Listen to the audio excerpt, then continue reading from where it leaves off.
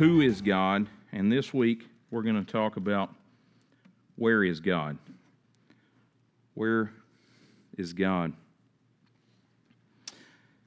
I think this is last week and this week really are some fundamental questions that sometimes we tend to pretend that we don't ask these questions, that we don't wonder these things, that we've never in our hearts pondered them. And I often say we almost pretend like if I don't verbalize it, God doesn't know that I thought it, which is far from the truth. But there are times where we have asked, where is God? And I wonder how many times that we have asked, where is God? In the middle of our situation, in the middle of our circumstances, in the middle of whatever's going on in our life, that we've stopped and we've just the cry of our heart has been, where is God? Now, how do we know that God exists? How do we know, before we even start into this, how do we know that we can even question that there is a God? Psalms 19:1 says this. It says, the heavens declare the glory of God, and the sky above proclaims His handiwork. I realize every now and then how little we actually pay attention to the things that proclaim God. It's ironic that if someone takes and posts a picture on Facebook or Instagram or sends it on Twitter or whatever, and it's of a sunset or whatever, we'll go, oh, right? Oh, that's so beautiful. God's marvelous. When's the last time you sat around and watched the sunset? When's the last time that you got up early enough and said, I'm going to go sit outside, I'm going to watch the sunrise? Well, I'm too busy, Pastor. I don't have time. We're going to talk about something today. We got time for what we want to have time for, right? The heavens declare the glory of God. The sky above proclaims His handiwork. We get so busy because we're going from here to there and somewhere that we've got to be and something we've got to accomplish that we miss out on the very things that declare the glory of God and proclaim His handiwork. Just to stop sometimes, to be still. Oh, you'd think the Word said, be still and know that I am God. You would think that He had identified and said, hey, you guys may need to slow down some. You may need to, on occasion, just stop and look around. I told Michelle this morning, you look at creation and it declares God. I'm still trying to figure out how my basset hounds declare God. I am, but I have noticed, and I don't know what it is, and if I figure it out, I'll tell y'all. But I've noticed that one of our basset hounds, Molly, we had to move the elliptical, so I had to put it on the sun porch, which makes you sweat more, so it's all good. But now I can see, and our backyard is lower, and so I can see out, and I can see trees, and I can see across to the mountain and the water tower that's over there. But I also see the dogs as they're making their forays around in the morning, and so I have noticed that my one basset hound, that when she goes to this particular bush, she goes in slow motion. I don't know what it is. She's been doing it for 2 weeks. Well, that's since I've been, watching her. And she'll come across the yard, and when she gets to that bush and starts under the bush, because it's down the ground, she goes super slow. She never chases anything. But she goes super, and I'm talking like a paw does, just like about this long to hit the ground. And I was thinking about this Psalm 19:1, going, wow, the heavens declare the glory of God, the sky above proclaims His handiwork. I look around and see all of creation and realize God created the foundation of all these things. And so, here's a side tidbit. Even though I don't understand what's going on with that basset hound, her creation still proclaims the Maker. I don't always have to understand what's going on with people. I don't always have to understand how they are and why they are and all of that to still recognize that they proclaim the Maker. God wants us to know that He exists. Psalms 19 makes that very clear. God wants us to know that He exists. And God also wants us to know even where He is. So, my little bit of sarcasm today. So why do we struggle with identifying someone we can't see and we can't hear? Right? I mean, really, that's when people are coming into Christianity or even are examining Christianity from the outside, they go, man, you guys have this conversation you call prayer with someone you can't see and that you really don't audibly, hear responding to you. So it can be a struggle for people to say, where is this God? Where is He? And so it made me realize that I think our first struggle is, do we really believe that God wants us to see Him? I think one of the reasons that we get disconnected and have to then ask, where is God, is because at times we think that God doesn't want us to see Him.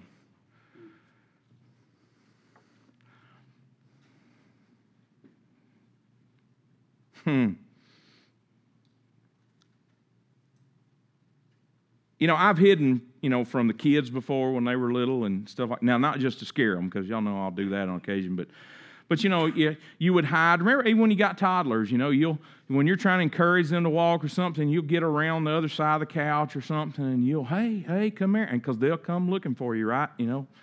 Wobbling and weebling, wobble like a weeble, but they don't fall down. They'll be making their way around the corner, and you're not hiding, right? Remember, I know y'all played peekaboo with your kids at some point, right? Peekaboo, right? Were you trying for them did you not want them to see you? You were looking for the excitement of when they see you. And then we get into situations and we ask ourselves, where is God? Where is God? And God's not over here in the corner going, Art, you can't see me. You can't see me. You can't see me. He's not doing that.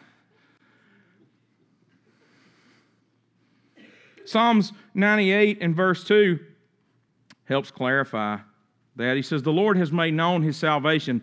He has revealed His righteousness in the sight of the nations.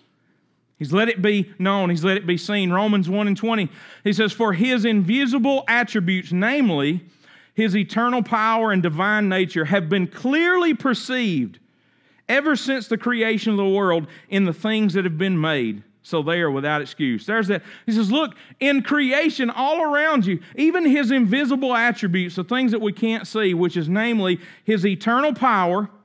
All right, so He is all-powerful and He has all power forever. It's eternal. And also His divine nature, that He is God. He is divinity.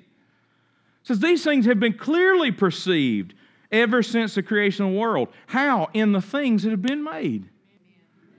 Man, I don't care from a godly perspective what it is that you think about yourself. If you have negative thoughts and all that, it doesn't matter. Not in the grand, in the truth sense.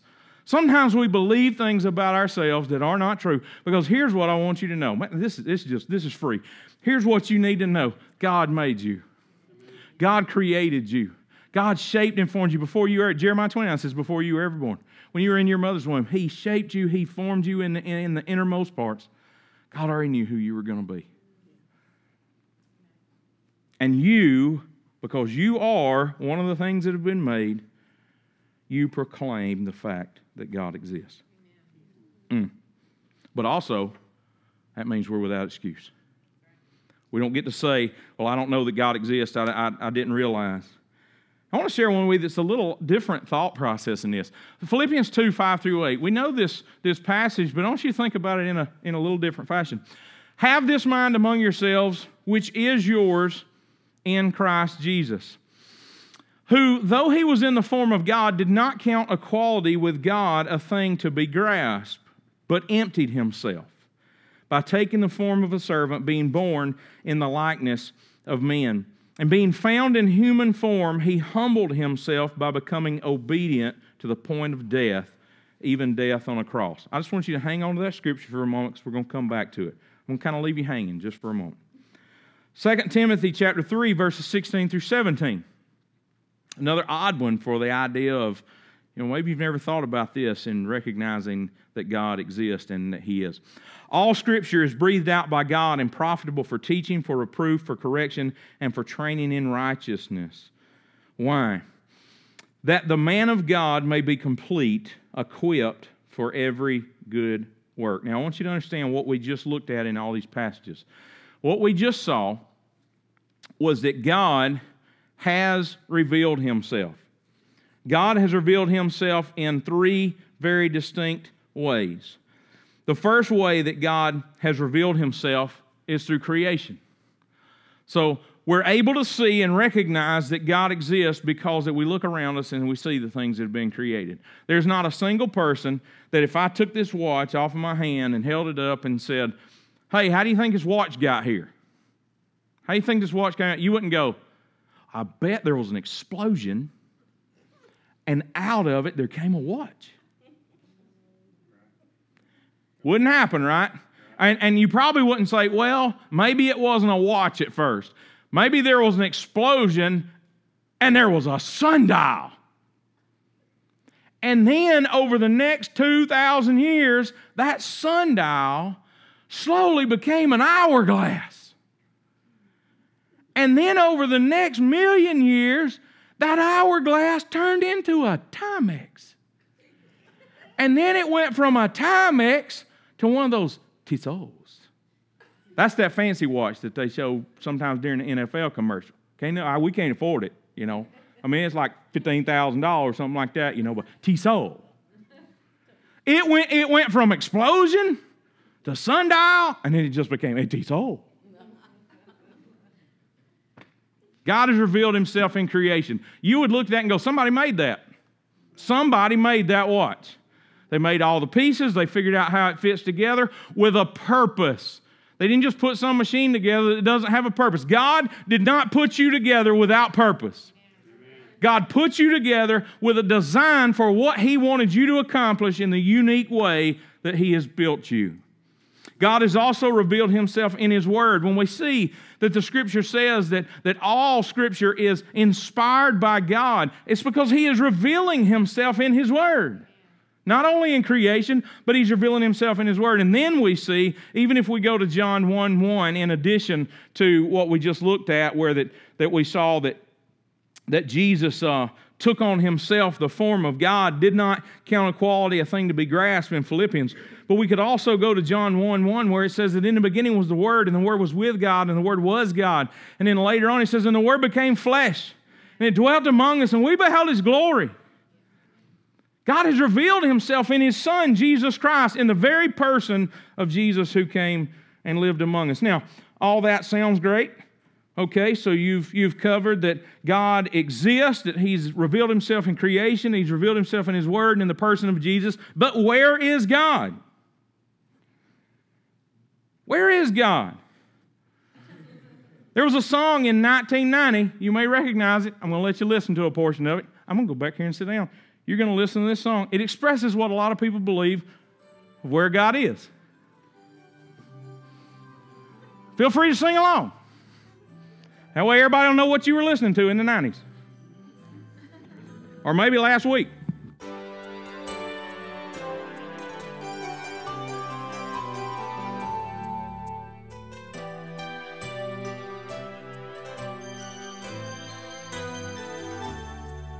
From a distance, the world looks blue and green, and the snow-capped mountains white. From a distance, the ocean meets the stream, and the eagle takes to flight. From a distance, there is harmony, and it echoes through the land. It's the voice of hope, it's the voice of peace, it's the voice of every man.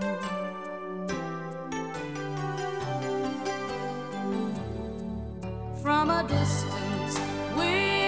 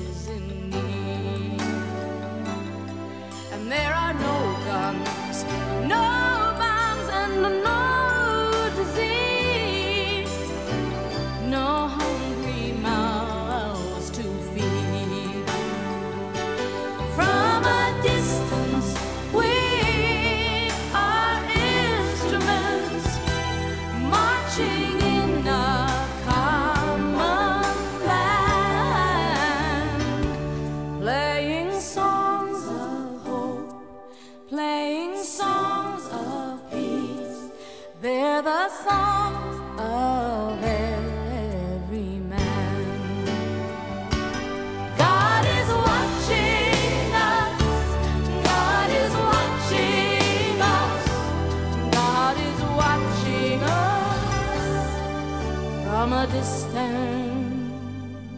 That song, because it sounded great. That song, I remember, listening to that song because it's great. Man, it's got a great melody. I love the actual music. It's got a lot of keyboard stuff behind it, so I like that. But then she hits that part. God is watching us. God is watching us from a distance. Because the whole time, the whole song has been singing about from a distance, everything looks blue and green, and the snow-capped mountains look white. From a distance, we don't see hunger, we don't see poverty, we don't see all of these things. We all look the same. We're all from a distance. Many people admit that there's a God, but they believe that He's removed Himself from creation and is watching us from a distance, not really seeing the pain and suffering on earth. And there's actually a term for that. It's called deism. Deism is a belief that God created the universe, He spun it into existence, but then He let everything else, just left it to its own devices. The classic description of this is the watch. Well, they say, oh, yes, obviously someone created the watch, but then He wound it up and then He just let it go and was never involved in the process again. And that was one of the initial shifts that people made. Thomas Paine, his name's spelled differently than mine, but Thomas Paine wrote a statement that actually is credited as being some of the foundation of deism. But shifts you over to this idea that, yes, okay, I'll buy into that creation had to be made by someone. But then He's just removed Himself, because if not, why would there be hunger? Why would there be pain? Why would there be sorrow? Why would there be all of these things? He just put this thing into existence, and He has stepped back and has left us to do whatever and to let the chips fall where they may.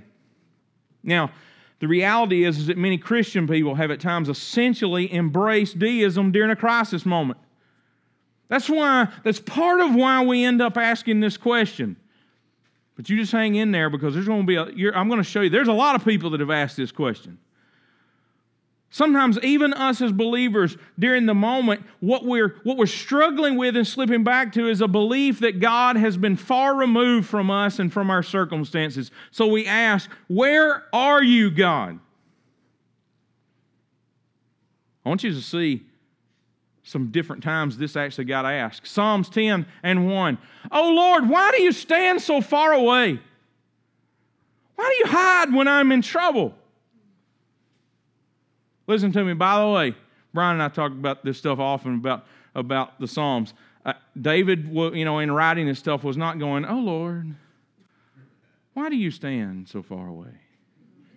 Why do you hide when I am in trouble? I'm not just getting loud to get loud today. This is what this was like.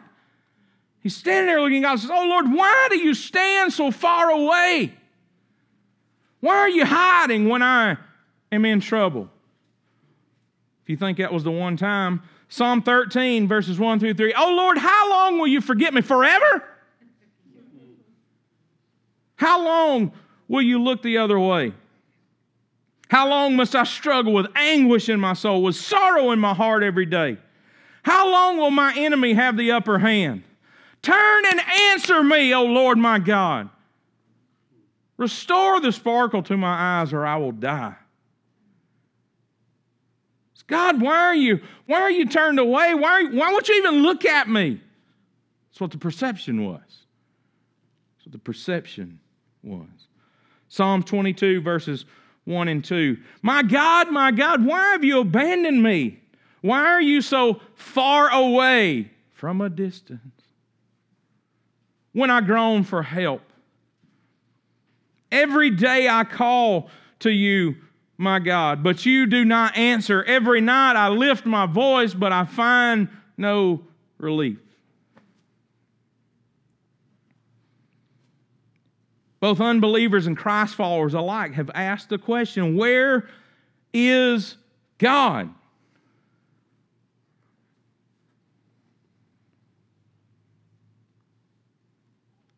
Look, today is 9/11. It's a day that we reflect back and we remember what happened to our country. I remember where I was. We had moved to Indiana in 2000, and I was working in a plant, 400 or 500 people, and I had come walking back through engineering and was coming across the front, headed to the COO's office, and passed through a break room that had a television, and it was showing what had happened. And our country then reached a point where it asked the question, where is God? And we're going to talk about that toward the end of this message. But all you got to do is look around our world. There have been earthquakes. There have been natural disasters. There have been terrorist attacks. There have been all these things. And people stop and they ask, where is God? Where is God in all of this? I want to show you in Scripture where God is, and then wrap this up at the end with a completely different question. Psalms 23, familiar passage. This is the shepherd passage. The Lord is my shepherd. I have all that I need. I'm doing all these in New Living, the New Living Translation from this point forward, because it's really plain. The Lord is my shepherd. I have all that I need. He lets me rest in green meadows. He leads me beside peaceful streams. He renews my strength. He guides me along right paths, bringing honor to His name. Even when I walk through the darkest valley, I will not be afraid, for you are close beside me. Your rod and your staff protect and comfort me. Where is God? He said, I'm trying to lead you. He said, I'm trying to guide you. I'm trying to direct you to places that will cause you to rest, to places that are full of peace. I'm trying to lead and guide you so that I can renew your strength. In the process, I'm bringing honor to my name. And yes, then if we are being guided by Jesus Christ, by God Himself, then we will at times walk through the darkest valley. We should not go into the dark valley and then look and go, where is God? We should recognize that if we are following God, He may lead us through the dark valley. Instead of allowing the valley to cause us to question, where is God, we should know and be assured in our heart, I know that I am in pursuit of God and I am following after God. So even if I have to walk through the darkest valley, I know that He has said He is close beside me. I know that He has said He is leading me and guiding me. And ultimately, He wants to lead me beside the peaceful areas, and I will lie down in green pastures, which means I will be nourished, I will be strengthened, and He will renew my strength. If He has to renew my strength, then that does mean that when I go through the darkest valley, it may deplete my strength. But if I am following Him, here on a Sunday night, we did an illustration here in the men's study class where I had Bird follow me, and we were talking about being a follower, and I said, all right, I'm going to go one way, you go a different direction. And so I came this way, and Bird went that way, and I said, so is he a follower at that point? I said, well, no. I said, okay, follow me this time. And so, man, we made this little tour around and said, that's a follower. So if He is guiding and if He is leading, what's happening if I'm not following? Then I'll end up somewhere and I'll say, where is God? Psalm 139, verses 7 through 12, He says, I can never escape from your spirit. I can never get away from your presence. If I go up to heaven, you are there. If I go down to the grave, you are there. If I ride the wings of the morning, if I dwell by the farthest oceans, even there, your hand will guide me and your strength will support me. Even there, He says. I could ask the darkness to hide me and the light around me to become night. But even in darkness, I cannot hide from you. To you, the night shines as bright as day. Darkness and light are the same to you. He says, where could I even, if I wanted to get away from your spirit, if I wanted to get away from your presence as a follower of you, How could I do that? How could I come? He says, I could make my bed in the grave. I could go to the stars. I could go to the farthest ends of the earth. I could go to the darkness and say, hide me so he cannot see me. And he says, darkness has no impact on you. You see me where I am, no matter where I go, no matter what I'm going through, yet still you see me and you know me. John chapter 10, verse 9 says, yes, I am the gate. All right, we're talking, where is God? Yes, I am the gate. Those who come in through me will be saved. They will come and go freely and will find good pastures. I'm going to come back to that one here in just a second. 2 Corinthians chapter 6, verse 16. And what union can there be between God's temple and idols? We always get this for a different reason that we use this scripture. For we are the temple of the living God. As God said, I will live in them and walk among them. I will be their God, and they will be my people.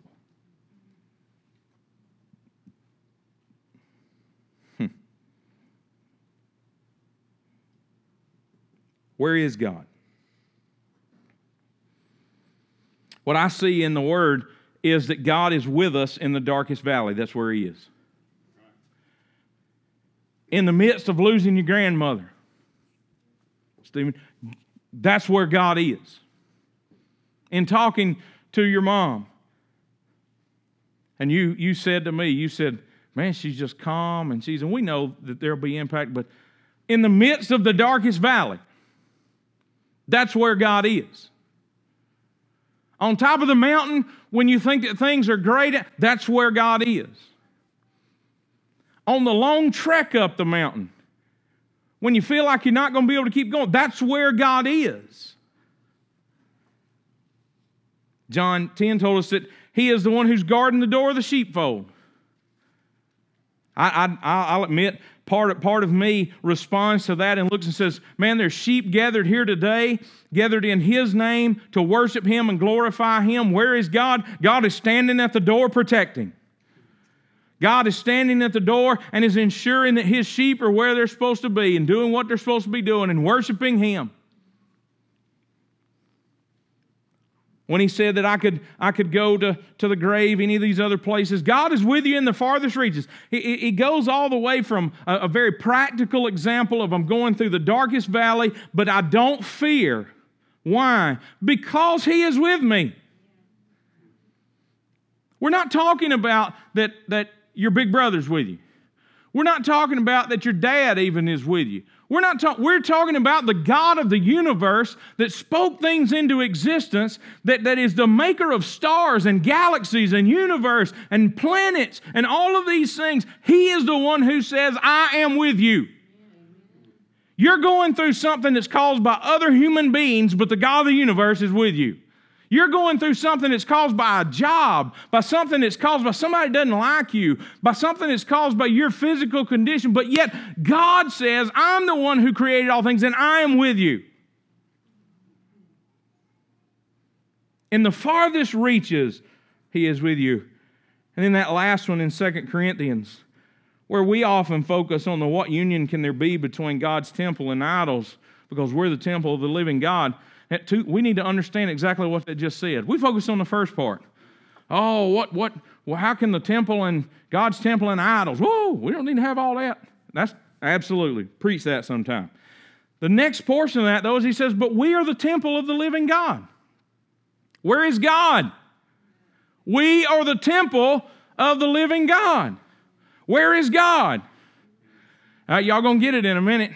We're the temple of the living God. What happened? They would go in the temple in the old days, they would go, and only the priest could go into the place where that God's presence was. He was the only one that could get there. And so he would go in, and you remember he had the rope tied around his leg and the bells and all the different stuff that went on. But he was the one that could go into God's presence. How amazing is it that we went from a select group of purified people could go into God's presence to the change today where God's presence purifies all people that will come to Him, and then He comes into us instead of us going into Him. He comes and wants to be in us and wants us to be the temple of the Most High God. Where is God? God's supposed to be in us. But as I was going through these scriptures and thinking through where is God, and the challenges that we face in our situations where what we're really asking is not where is God, we're asking God, why didn't you stop this? God, why didn't you prevent this? We're not really asking where is God. We're assuming that if God was here, we would never have anything bad happen. That's our perception that we've gotten locked into. So when something happens that is the dark valley, we go, God, where are you? And He's going, I'm right here. Well, why are we going through this then? Because I'm leading you. Why am I happy? Because I'm guiding you. And so we look to the left or we look to the right, which the Bible tells us not to do. But we look to the left or we look to the right instead of looking to where He is, and we go, but it's clear over there. It's not dark over there. Hey, it's not dark over there. You know what? I need to go over here because obviously God doesn't want me to be going through this darkness. How'd you decide that? I know this is a this is a tough one, you know, because we get confused between the effects of sin in a fallen world and then the effect of God leading us through what may be a dark valley, and they're not the same. There are things that happen in our lives simply because we are in a world that is corrupt. That's why the Bible says that when that day comes, that this corruptible will put on incorruptible.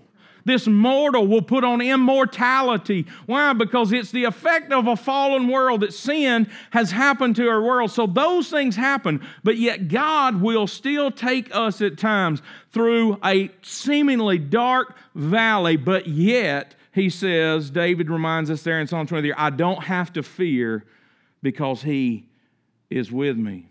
Now, but the reality is we still ask the question, where is God? God, where are you? We ask other people, where is God? I want to share this scripture with you because, this one's, this is the heart. This is the heart of this message. It's one thing for us to grasp that the heavens declare Him and all creation speaks to Him and speaks of Him and to see those things and to look around us and see the created world and recognize that God exists. It's a whole other thing for us to then turn and still say, where is God in all of this? James actually made a statement about this. Come close to God, and God will come close to you. Wash your hands, you sinners. Purify your hearts, for your loyalty is divided between God and the world. I'm going to be honest with you. A lot of the time, the reason that we're having to ask, God, where are you, is because we are not close to God. We know what the Word says. The Word says, God says, I'll never leave you nor forsake you. I'll stick closer than a brother. I'll be there even until the end of the age. I'm there. I'm not going anywhere. David reminded us in the Psalm that He's going to lead you and He's going to guide you. He's going to provide for you. It may be through the darkest valley, but you won't have to fear because His rod and His staff, they're going to comfort you and they'll direct you. They'll give you all these things.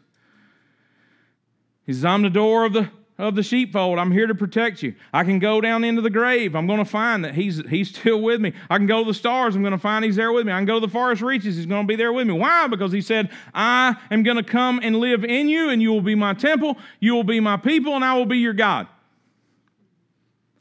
So how is it that we end up in this situation that James describes? When James says, hey, understand, you need to come close to God and God will come close to you. You go, wait a minute. Now, I'm not following that. You just said that God's with me and that you hang in there. I'm going to give you another scripture here in just a second. It's going to, it's just one of those, that commercial on TV where that purple stuff, whatever it is, in people's heads, pop. That's what it's going to do for you. James 4:8, come close to God, God will come close to you. But listen to what he then tells them to do. Wash your hands, you sinners. Woo! Now, wait a minute. Let's not get off track because we go, hey, that's not us. That's not us because we're Christians. Listen to what he says at the end. All right, let's pick the end up first. He says, you've got loyalty to God, but now it's divided over with the world. People that are of the world, they don't have any loyalty to God. All right? So we're not really addressing sinners out in the world. We're talking to people and saying, hey, you need to come close to God. God will come close to you. You need to wash your hands, your sinner, and purify your hearts. Here's one thing that we know too, because in the process of salvation, you cannot purify your heart. And you cannot wash your hands in the process of salvation. God is the only one that can wash your hands and purify your heart. So he can't be speaking to people that don't know him in that sense and saying, oh, you need to save yourself. Can't happen. But we're often told in the Scripture, in verses like, lay aside the weight that does and the sin that does so easily beset you. You do it. Not God do it, because you're already a follower of God. You've been delivered in the salvation process. You've been redeemed, but you need to get rid of some stuff. I want you to pick up on what he tells them. Wash your hands and purify your hearts. What are those two things? It's actions and it's thoughts. The concept of washing your hands was you need to stop doing some actions that are unclean before God. And you need to change what's in your heart. Don't be conformed to this world, but be transformed by the renewing of your mind. You need to purify your heart. Why? Because your loyalty is divided between God and the world. He says you need to stop some of your actions. You need to stop some of what you're thinking. Here's the truth. Sometimes the reason we're asking where is God is because we've gotten away from God. And we need to recognize that in order to come close to God again, we need to stop some of the actions that we're doing, and we need to stop some of the ways that we're thinking. And maybe you go and stop some of the ways you're thinking by what you're letting come in. It's what you're reading, it's what you're watching, it's what you're listening to, it's what you're dwelling on, it's your bad attitude that like the Grinch says, it stink, stunk. Right? You need to wash your hands. Stop doing some of the stuff that you're doing. You need to purify your hearts. Stop letting thought processes be in you that are contrary to God. Why? Because your loyalty is divided between God and the world.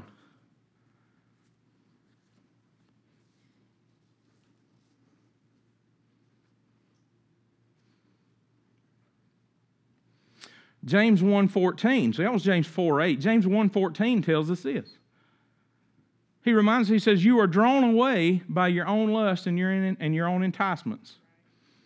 And he says, and what happens is once that lust conceives, then it bears sin, and then sin separates you.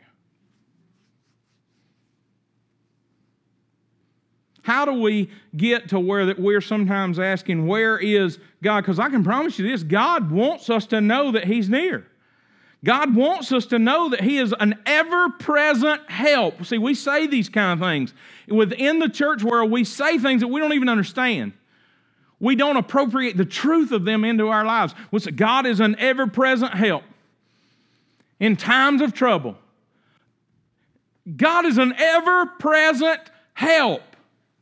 That means if we're having to stop and say, where are you, God? Then we're disconnected somehow. And because He is an ever-present help. So how do we get separated away where that we need to come back close to God, where we need to wash our hands, where we need to purify our hearts, stop our actions and stop the way we're thinking? Because James 1:14 says, hey, here's how you're drawn away. Drawn away. Listen to that. He says, you were close. Y'all look so sweet. Wendy and Bird sitting there, and she's holding his arm. They're close, you know. It's all close. I like it. It's sweet. It's like sugar. It's like sugar. Sweet like sugar. They're close. Now, if I started saying, hey, Bird, I know you like old cars, man. Let's skip out on this deal. Let's me and you go, there's an old car show down the road. Why don't we start? See what he did? He immediately turned. He just started looking at it going, all right, can I get away from, is there a way, can I convince her to let me draw away? Let me draw away. And so I know he likes that. I know he likes the old car and stuff. So all of a sudden, the desires that he has about something else starts to make him draw away from what he should have a desire to. See, that's how this lust concept works when it comes to God. We think lust. We got everybody. We're close enough, old enough. We think, we're lust. We're talking about sex. No. That is what we've allowed ourselves so that we can cover up all of our other issues. We go, see, he's talking about lust. I don't lust after another woman, or nowadays, or another man. No, that's not what's going on. So so we go, I'm good. No. For some people, it's their job. You go, I don't really like it. Then why you spend so much time doing it? Why? I'm not talking. We're not talking about you got to do stuff and they require you to work and all. That's not what we're talking about. But we begin to allow things. My goodness. I was having a conversation with somebody this week and they were talking about, does it really mean that you need to go to church every week? And I said, why would you not? I said, you're a sports fan. You wouldn't think that your kid was prepared to play if they practiced like every other week or every 2 or 3 weeks, but you want to go, but it ought to be okay, we shouldn't have to do all that. And how would you feel if your kid, now we're talking kids now, how would you feel if your kid's going to practice and they're practicing 5 days a week, somebody else's kid comes like once a week, and then they want to start that kid? You go, wait a minute. Now, why is my kid over here working their rear end off, and you're going to let them come like once a week? And, man, come close to God. Sometimes, because they go, but we were doing this, but we were doing that, and we were going this, and we were over, and we had this going on, and we had that, and so we start to get our loyalty divided to where that we make choices. I'm talking about making choices. We make choices that, I'm going to go do this. We make choices. I'm going to go be involved with that. We make all these choices and so they draw us away. It's how, most people, when they end up in some type of marital affair, they don't, going along and they're on fire for God and they just, woo, woo, woo, woo, in church. That's the way I was feeling this morning back there, listening to, gotta put a praise on it. I was excited, man. It was like elliptical in the morning. I was going, yeah. You don't go from that to all of a sudden, boom, I saw somebody walking down the street and you off had an affair. No, it starts small. It starts little things, it begins to draw you away. That's why he said here in James 1, the rest of that when he says that when lust is conceived, when it conceives, then it brings forth sin. The important thing is that no matter what has been drawing us away from God, isn't it funny that we will find ourselves saying, this week I hadn't prayed that much and I hadn't read the Bible that much. Did you go to work every day? Well, yeah. Why? If I don't go to work, I don't get paid.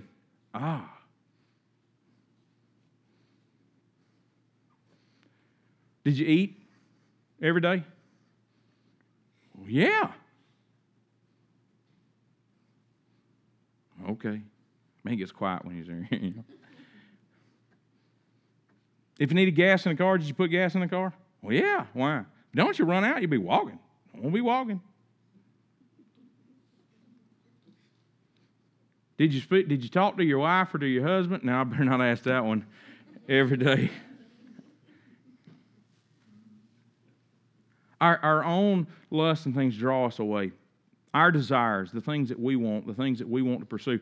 But it's ironic if we have kids in sports or whatever, we'll make sure they get to practices. We'll make sure that we go pick them up with us. But I didn't have time to pray.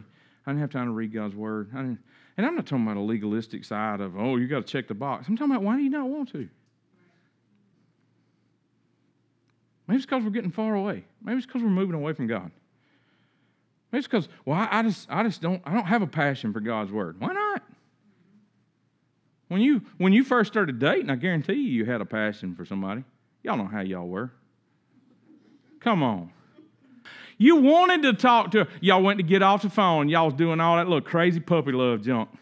You know it. You hang up. Oh, I saw it right there. Oh, I'm sorry. I'm going to look over here now. Because all the teenagers was like, oh. You hang up. No, you hang up first. No, I love you. I have to remind all the young men, don't be saying that, because that's more important. Women take that serious. You start, I love you, when they're 16 years old. Oh, my word, he loves me. You hang up. No, you hang up. No, you hang up. Okay, you hang up. Are you still there? Yeah, I didn't hang up. Y'all know, see? That's what happened. It did. Why? You wanted to talk to him. You didn't even have to have, you saw him at school, or something like that. And you still want to talk to him when you got home, didn't you? I did. Where is God? Man, he's right there.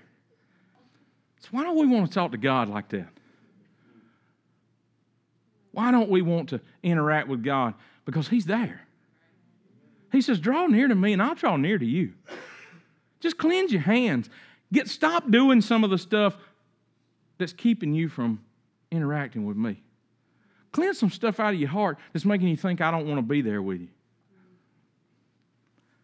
But here's the final scripture, John chapter 12, verse 26. Oh, man. This one just hit me like a ton of bricks this week. Anyone who wants to serve me must follow me, because my servants must be where I am. And the Father will honor anyone who serves me. And this scripture is what tied it all together for me. We go, wait a minute. If God is always, he's not going to leave me nor forsake me. Bird and I, if we stay in this same room, he hasn't left me and he's not forsaken me. But I can be on that side of the room and he can be on that side of the room, or else we can come right here in the middle and we can be near each other. No, God's never going to leave you nor forsake you. No, God's going to try to stick close to you. God is going to do what we saw in Psalms. He's going to try to lead you and he's going to guide you and he's going to try to direct your paths. And yes, then we look at James and go, but wait a minute. He says you need to come close to God and God will come close to you. How does that happen? It happens when we aren't following him and going where he is. It's been several weeks since I have referred to it, so it's high time I went back. We go, wait a minute. If you want to serve him, you have to follow him. Why? Because his servants must be where he is. Why is that? If I need something, have you ever had somebody going to come over and help you do something? And they say, yeah, I'll just come do whatever you need me to do. And you go, fantastic. I'll tell you what, I'm going to do the work if you'll hand me the tools. All right? And so you're doing something, you go, hey, I need a Phillips screwdriver. It's kind of like, when you watch the old TV shows with the doctors and he's like, scalpel. And so you see on the comedies of that, they put their hand out and they slap that tool in their hand, scalpel. Yeah. And so you're going, for the guys, you're going, Phillips head screwdriver, and they give you one. And here in a minute, you're going, give me an adjustable wrench, and they give you one. Then you're working on, hey, give me those needle nose pliers. Needle nose pliers. Because you're up under this thing, right? Hey! You have to crawl out. They done gone off somewhere. You don't even know where they are. They done left. You go, wait a minute, I thought you were coming to help me. I thought you said I'm going to come do anything. Well, I did for a while. Well, but then I needed to go, to the neighbor's house. Well, you can't help me if you're at the neighbor's house. You got to be where I am if you're going to do what I need you to do. And I think that's often where he's saying, look, if you want to be my servant and you want to serve me, then you got to go where I am because I have that purpose for your life. I have what I want you to do, but you can't serve me in that if you're going to go off somewhere else because you got drawn away by your own desires. I wanted to go do this. I wanted to go be that. I wanted to go, be a part of, but God's saying, I need you right here. Well, where would God be? Where is God? Matthew 25 says where God is. Matthew 25 says, I need you to go be giving a cup of water to those that are thirsty. It says, I need you to go be giving food to those that are hungry. I need you to go be visiting those that are in prison. I need you to go be seeing the sick and taking care of them. He says elsewhere, I need you to pure religion undefiled as this, that you take care of the widows and the orphans. You want to know where God is? He's where the widows are. He's where the orphans are. He's where the hungry are. He's where the thirsty are. He's where the naked are. He's where the imprisoned are. He's where the last, the least, and the lost are. Where are you? Because if we want to serve Him, He says, then my servants have to be where I am. Draw near to me, and I will draw near to you, but I am near to those that are brokenhearted. So we go, wait a minute. Well, if He's near to the brokenhearted, but can't God be everywhere at one place, at one time? So hey, there's my answer. There's my out, right? He's omnipresent. He can be everywhere, so He can be where I am. He says, nope, that's not the way this deal works. Anyone who wants to serve me must follow me. Because my servants have to be where I am. Because God says, I'm going to go over here, and then I'm going to go, need your life. Hey, where'd all my followers go? Oh, we over here doing this over here because this is more fun. It's a concept that we get spiritually sometimes that we decide, well, I'm not called. And I've addressed that before in a message. We're called. Where is God? I can guarantee you, God is near people that need Him. God is near those that are His children. We know that. But He's trying to lead us and guide us. And if we're asking the question, where is God? I'm telling you, we need to ask a different question because this is one that I've learned to ask myself. I've learned to ask myself not where is God, but rather where am I? It's not hard to figure out where God is. His Word is full of examples telling us places where He is. The brokenhearted, those that sorrow, those that mourn, those that are in need. And the greatest need that anyone has is that they don't know Jesus Christ. So where is God? He said, those that are well don't have need of a physician, but those that are sick. He said, I came to seek and save that which is lost. Where is God? I don't know. Where are we? Oh, I've done my thing. I came to church with people like me that I know, and I got that knocked out, on Sunday morning because I sure enough don't need Bible study on Sunday night. And okay, I might need some prayer, but if I need prayer, I'll be here. If I'm in need, then by golly, I'm gonna be where, and I'm gonna call people and I'm gonna text people and I'm gonna say, hey, we need to be doing because man, I got a need in my life. But hey, things are going pretty good for me. Where is God? God is going to be serving. God is going to be reaching out to the lost. God is going to be impacting people that don't have, that need an example of His love. I don't think the question is really where is God. I think the question is where am I? Where am I? Because if I will draw near to Him, He will draw near to me.